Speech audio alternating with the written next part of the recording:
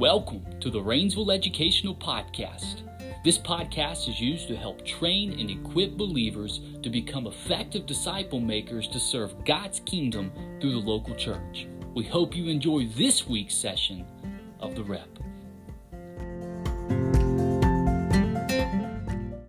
Welcome back to another week here on The Rep, and here's my quote of the day from Dietrich Bonhoeffer: "Action springs not from thought, but from a readiness for responsibility." I think what Bonhoeffer is saying in this quote is that growth, action, is spurred onward by someone holding us accountable. When we sense responsibility, we seek to respond. So, considering that this podcast primarily seeks to encourage and equip disciples with the tools necessary to lead and grow and pour and invest into others in an effective way, then let's spend a few minutes walking through this idea of holding one another accountable, Christian accountability. Well, I've got two questions that I think will help guide my thoughts and hopefully yours. The first is to just simply define this word. What is accountability? What does that mean? What does it look like? Well, for starters, to begin with, Webster's dictionary defines the word as an obligation or willingness to accept responsibility or to account for one's actions. Now, if we just stop there, I think we're going to miss the point of how accountability fits into discipleship. Primarily because Webster's is defining this word in a way that is very self-oriented. Here's an example.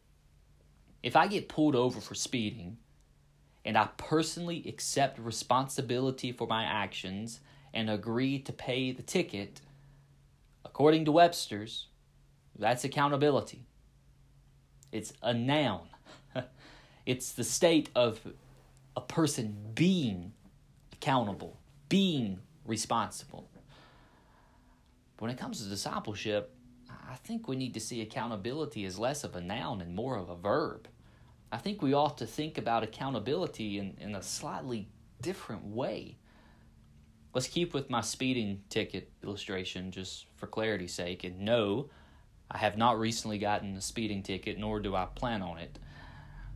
But wouldn't it be great if I had a buddy in the car with me that if I was speeding, that said, "Hey, Zach, do you realize that you are traveling 10 miles over the speed limit? Do you also realize that this road is well known for police officers pulling people over and issuing citations for speeding? Oh, and they do this because there's a big curve up there in the front of the road that you can't see yet, and it's very, very, very dangerous. It's not safe to be driving that fast, Zach. It's very dangerous. You should slow down." Some of you are probably thinking of your latest memory of someone being a backseat driver, and you're thinking that would be very annoying and a little overbearing.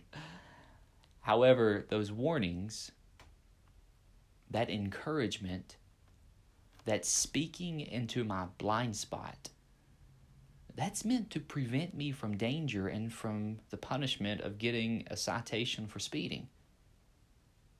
Do you get where I'm going with this? When we think of accountability in terms of discipleship, think backseat driver. That's what you're doing. You're being the bug in the ear of the brother or sister in your discipleship group or your Sunday school class. That is encouraging them to be obedient to the commands of Christ. You're warning them of consequences for not following Jesus. You're speaking the hard words and the hard truths when they need to hear them the most. You're letting them know that each week when you come here, just know that I'm going to ask you about your spiritual walk. I'm going to warn you if I need to. I'm going to encourage you if you need it. I'm going to hold you accountable. And that's the key.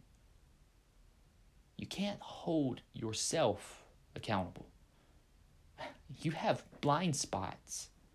You have areas that you are prone to look over, corners that you are content to cut. You need a faithful brother or sister in your life to hold you accountable, to hold your feet to the fire. You need to be held responsible. As Bonhoeffer says, when that happens, you will spring to action. Here's the second question that springs to my mind. Is it biblical? Is what I'm telling you there, is what I'm defining for you, is that biblical? The answer is a big, resounding yes. I mean, brother and sister, I could keep you here all day with showing you examples of biblical exhortations, examples of biblical commands for holding one another accountable. The Bible is just jam-packed with God's word doing all those things that we said accountability involves. But if I can just focus on one, then I'll pick one of my favorites. Hebrews chapter 3, verse 13.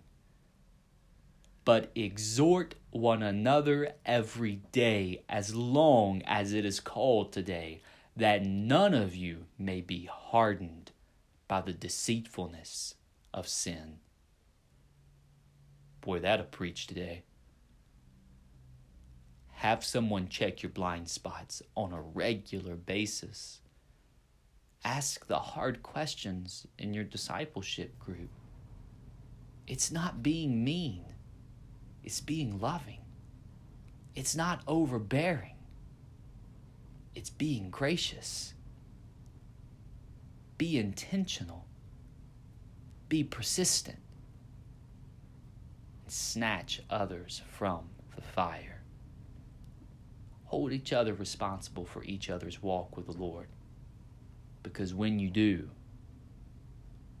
they spring to action. Have a good week. I'll see you next time. Blessings.